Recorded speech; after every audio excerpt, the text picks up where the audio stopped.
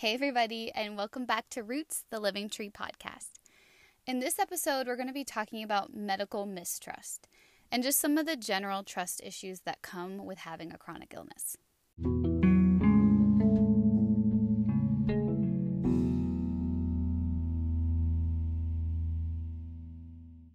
Hey, everybody, and welcome back to another episode. So, just as a fun little tidbit of information to start off this episode, I think I might have mentioned before, but I record these episodes in our walk-in closet because it's pretty big and I think the sound tends to come out better in here. But as I've recently found out within the last 10 minutes of being in here, there's no AC vent. And I was like, I have the AC on. Why is it so dang hot in here? It's just nobody wanted to put AC in the closet. I don't think they assumed that people would just be sitting in here and hanging out. So just imagine that while I was recording this, I was cool and calm and collected and not sweating like a pig. All right, so let's jump right into today's topic. So like I said, I am going to be talking about medical mistrust. And this is something that I've dealt with for a pretty long time and have just recently started to gather my thoughts about everything and put different stories together and different experiences together to try to come up with why this is such an issue. I don't know if it's just me or maybe other people deal with this, and that's really why I want to talk about it, just to let people know that if they have dealt with this, that you're not alone. So I had to go back to a time where I thought this may have started, which would be when I was 6 years old. I ended up having a pneumonia and a collapsed lung, so I was in the hospital for quite a while. And thinking back on it, I don't truly remember having any instances or remembering any instances of any doctors who were rude or bad, because I do tend to have a pretty good memory even that far back. So I just assumed that maybe that was medical trauma that I didn't deal with and probably still haven't truly dealt with. But I don't think that that's where any of this issue started. I believe that the first really strong memory of poor bedside manner from a doctor happened when I was a senior in high school. And in the beginning of the year, I had laryngitis 3 or 4 times. So I had lost my voice and had to recover from that just to get laryngitis again. And I was having symptoms that were burning in my throat and hoarseness and all that different stuff. And so I believe my mom suggested to go to the pediatrician and get looked at for maybe possibly acid reflux. And so I remember my dad took me and we went to the pediatricians. And at that point, I was probably either 17 or 18. And so it was the time where you need to start transitioning to a regular, not family practice, just a regular primary doctor. But I hadn't done yet.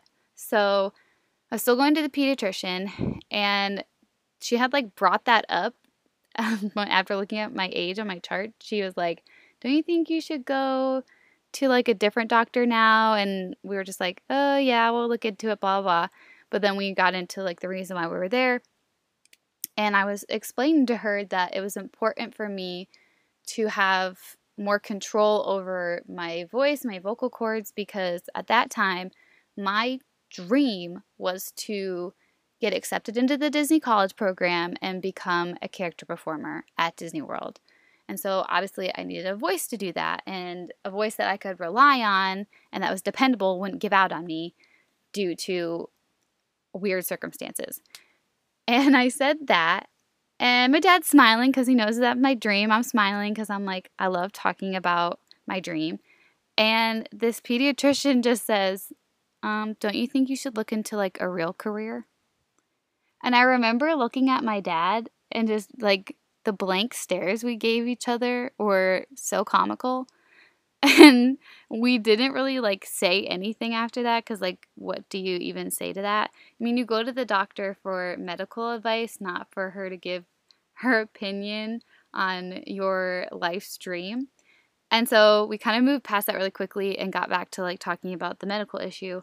And she didn't really even address that. She kind of just said, oh, like, you're still growing, like, your voice is going to do weird things, and blah, blah, blah.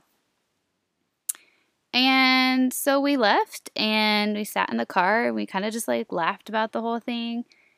And it really wouldn't bother me until later in life when these symptoms of like heartburn and hoarseness and burning in my throat would be actually diagnosed as not only acid reflux, but Barrett's esophagus, which really is just an instance of acid reflux going untreated for too long and then causing the Barrett's esophagus. So at that point, I was really upset because that was years later. Like, it was at least 3 or 4 years later that I was diagnosed, and I could have been on the medication I needed to be on to treat my acid reflux so that Barrett's esophagus wouldn't happen. And Barrett's esophagus can become cancerous, and luckily at that point, I wasn't at even a stage 1. I was just like going into the realm of that being a possibility. And I was just upset because there was a major opportunity for her to do her job, to be a doctor, to care about my well-being, and she completely just threw that in the trash. So the next instance that I would go through that really was a turning point in how I felt about doctors and whether or not I would fully trust doctors would be when I was actually officially diagnosed with fibromyalgia. So that was in 2011, and I had been having symptoms of all over chronic body pain and fatigue and all that kind of stuff. And so doing research, the symptoms brought up that it could possibly be fibromyalgia. And at that point, it had been seen as a rheumatic illness. And so you would go to a rheumatologist. And so naturally, that's where I went. And at that time, and pretty much still to this day, there's no specific test for fibromyalgia. There's no like blood test that's like, boop, you have fibromyalgia. So basically, I went and had to be tested for MS, ALS, muscular dystrophy, just to rule everything else out so that the only thing we were left with was a fibromyalgia diagnosis. And I had not, as a 19-year-old, prepared myself mentally, and I don't know if I could have prepared myself physically for any of those tests, but that is a huge chunk of my diagnosis process and my life that I don't think I had truly come to terms with how traumatic it was for me. But those tests were just horrendous, and I don't think that still to this day I've dealt with what that really did to my mental health and how much it traumatized me. But looking back, I can definitely see that that was a really tough time, and I don't think I really went through all those emotions at the time. So once all those test results had come back negative, I was diagnosed with fibromyalgia, and so that day she had told me that that's what we were going to be moving forward to treat. And between the time of the initial consultation and during the time of the testing, I had been doing research about fibromyalgia because I kind of had a hunch that that's what we were going to end up with. And so I had looked for different treatment options, and of course, some of the first things that come up are medication. And at that time in my life, I was really not down with all the side effects that those medications came with. And I know that not everyone feels those side effects, but I was not willing to risk any of that. And so I had looked into the more holistic treatment plans like physical therapy and yoga and different practices like that. And so I knew going in that if I was to have fibromyalgia, that's where I wanted to start. And after she told me I had fibromyalgia, she didn't even let me get a word in edgewise before grabbing her prescription pad and writing me a prescription for an antidepressant, which I was confused why she was writing that for me anyways, because like that's not what I thought was going to happen. But she said it was supposed to help me sleep and this and that wasn't really even an issue at that point, so I didn't really understand it at all. And I said, whoa, wait, can we try out like physical therapy or aqua therapy or something like that first? And she was not about that at all. She was like, no, this medication will work. I can even give you this other medication. And I was just so overwhelmed and so upset that she just wasn't even willing to hear me at all about what I wanted. And it was just so frustrating that I pushed the prescription back over to her, left her office, called my mom sobbing, and was just so upset of the whole situation because I know doctors have so much more training and knowledge than me as just a normal human being in the medical world. But that doesn't discount my opinion or how I feel about treating my own body. This is my body. I have to live with this. And so I feel like I should have some say in that, if not like most of the say in like what goes into my body or what I do with my body. And so at that point, I turned that frustration into what became like my advocacy. And so that's why I say it was like a turning point for me, and it really changed me for the better because it taught me that I can't just give doctors the benefit of the doubt just because they're doctors. And I think that's such a tough thing for people to grasp because you are supposed to be able to trust doctors. You are supposed to be able to give them your trust and put hope in them that they can help you. And when that trust is like bent and just turned the wrong way, like you completely lose that for them. And so that's kind of where I was for a long time. And it started to bleed over into different aspects of my health, not even just with my fibromyalgia, but because with fibromyalgia, you have a lot of tag along conditions, you have to see other doctors. And life just happens and things happen that would require you to go see a doctor. And that would be the next thing that happened to me is a foot injury that I had. I ended up falling off a ladder. Technically not falling off. I jumped from the top of like a 12 or 15 step ladder and landed on the ball of my right foot at the bottom of it, and it completely like ripped up my foot and the tendons and all that kind of stuff. And that whole process was so bananas because it happened at work. And so then I had to deal with like workers' comp and like what do you have to do to get workers' comp, which I didn't end up getting workers' comp because I don't know that I truly understand or understood at the time how that all works. But I ended up going to a foot doctor because what they originally thought was that I just like bruised my foot or something, but I was constantly having this pain in the bottom of my foot. And I kept saying it was in the bottom of my foot. But when I went to the foot doctor, they kept just injecting cortisone in the top of my foot. And I kept having the pain, and it went so far as they wanted to do exploratory surgery. So that was fine, whatever, because I kind of didn't see any other option. They had kept doing the cortisone shots, and that wasn't doing anything. But on top of the exploratory surgery, the foot doctor was like, well, while we're in there, we can fix the bunion that you have on your right foot. And I really didn't have that bad of bunions. They weren't painful. I didn't even mention them. It was just something that he had brought up that he had noticed about my foot, but it really wasn't a big issue to me. But in my mind, because he's reassuring me that this is something I need to make my foot better, and we might as well do it because we're already working on this foot, I said okay. And so we find out that the reason that the cortisone shots didn't work was because I had a neuroma, which is like a big ball of tendons and neurons in the bottom of my foot where I said it hurt, that the shots weren't reaching. And so they took that out, but then they also removed my bunion. And that recovery was really hard. Like, you're on one foot.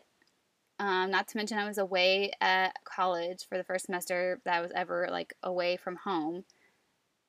That whole thing is another story in itself, but it was like a real struggle for me to recover from that. And to this day, I don't know that I'm better off for having that surgery. Like, I still have foot pain. It's still uncomfortable in my foot, and I, looking back, don't know that there was like any true benefit to having that surgery. And so then I think, was he just trying to get my money? Like, was he just trying to book a surgery so that he could, like, get my insurance to give him my money? And I hate to think that way, but I don't think that his heart was at the forefront of treating me. And that's what upsets me the most. And you'd think I would have learned from that situation. Like, having to have a surgery, having to recover from that, not seeing the benefits from it. You think I would have, I don't know, been a little bit smarter about things. But then in 2016, 2017, my postnasal drip was just so, like, I could not deal with it anymore. Like, I felt like I couldn't breathe, I couldn't swallow, and so I went to see an ENT. And instead of like prescribing me any sort of like nasal spray like I had been given before, he seemed to think that the only option was to do surgery and fix the apparent deviated septum that I had. And he had shown me the MRI or the CAT scan of my head that showed the deviated septum. And I know I'm not a doctor, but when I think of a deviated septum, I think of like, this thing is looking wonky. Like, you can clearly see that it's something that needs to be fixed. But in my scans, I really didn't see that much of a difference. But in my mind, I'm like, if this is what's going to fix my postnasal drip and help me to breathe better and help with my vertigo and sinus headaches and all that stuff, I was like, okay, let's go for it. But while I was thinking that, and while I was like in his office and thinking about the options that I had, he said to me, well, here's your two options. You can either have surgery to fix it, or you can continue living in pain. What are you supposed to say to that? Like, obviously I don't want to be in more pain on top of the pain that I already experience. And so of course I would think my only other option is to have surgery. And again, I was jaded. This nose surgery did nothing. And again, it was a horrible recovery. And I still to this day have postnasal drip that has not gotten any better, and still have like nose pain from the surgery itself and scarring and all that jazz. And it just builds and builds on top of my true mistrust of doctors. Like, I don't know that I can truly tell their goal as a doctor, their motives as a doctor, and I don't like that feeling.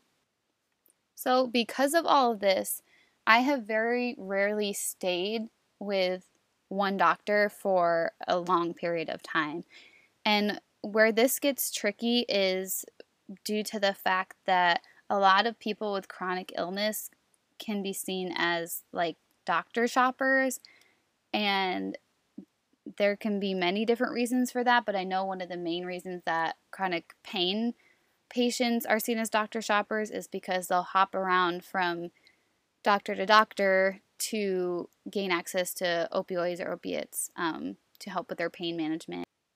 But the other reason would be because they truly don't like the doctor, don't trust the doctor, and they're just trying to find the right fit. But I feel like that's seen as, oh, the patient isn't hearing what they want to hear, and so they're going to go find a doctor until they hear what they want to hear.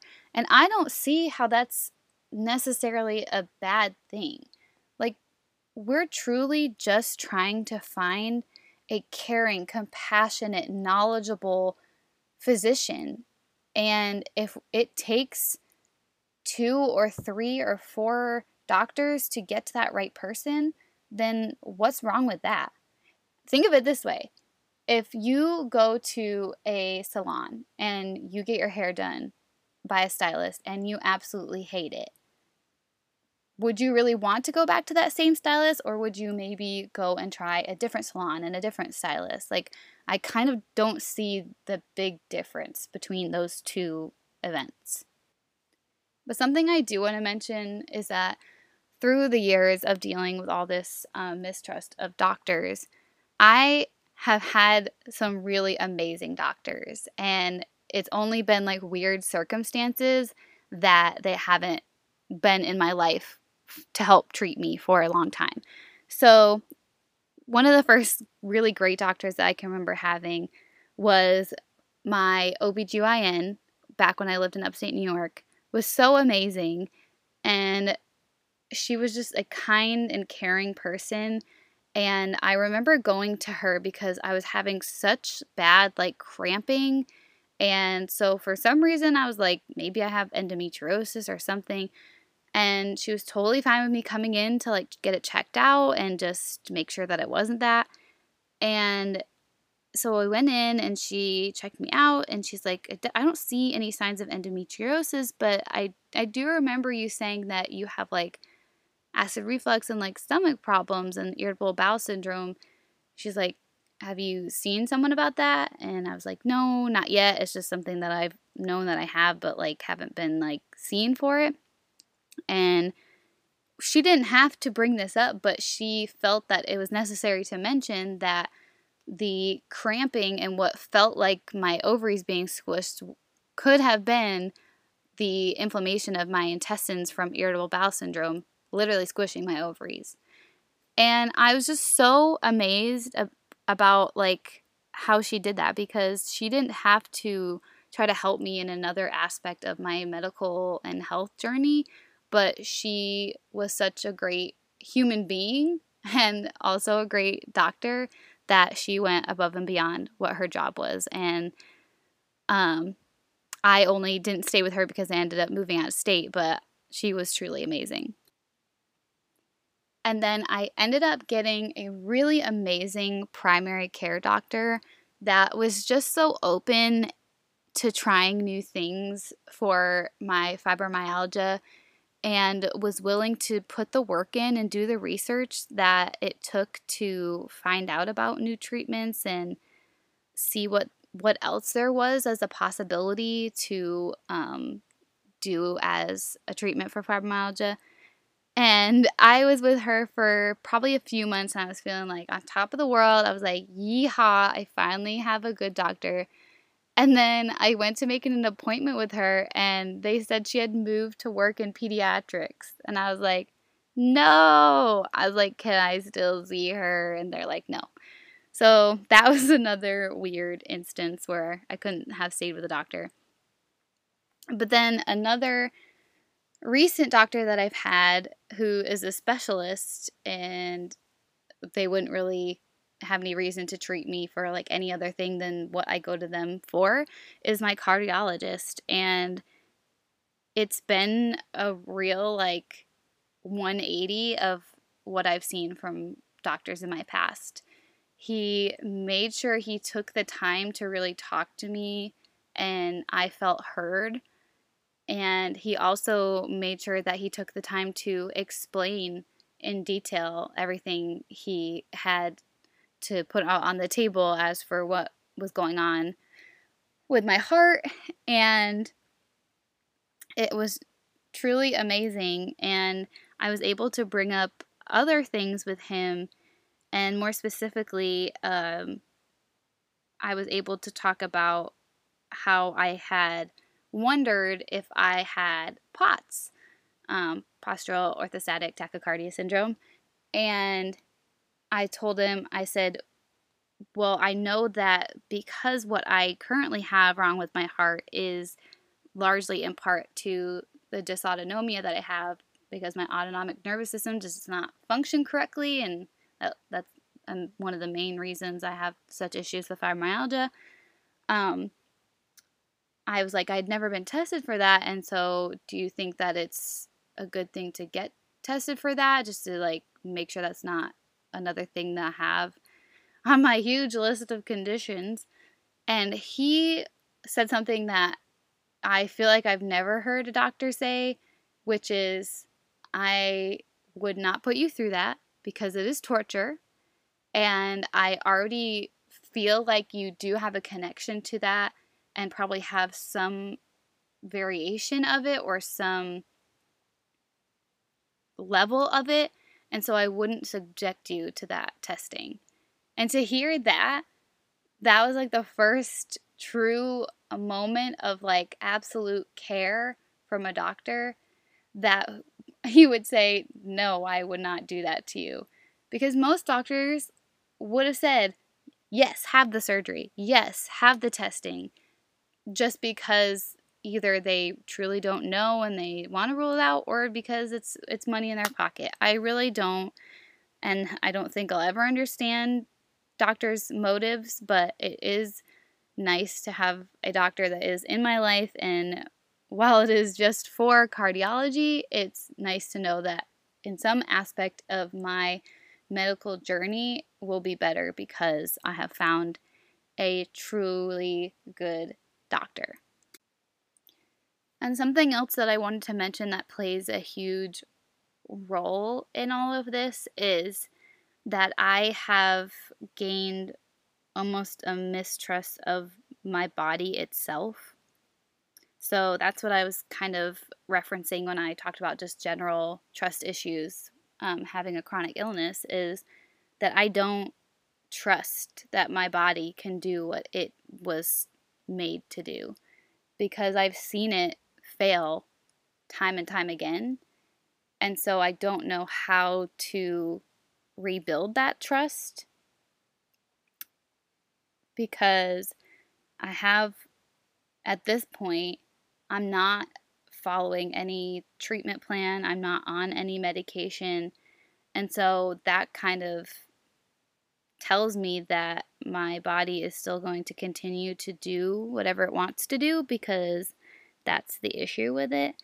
And I am kind of at a standstill right now, which is frustrating, but I'm hoping that over time and with the help of good doctors that I can build that trust back up with my body and with my health, and hope that I can have some sort of hope that I can function like a normal human being at some point in the future.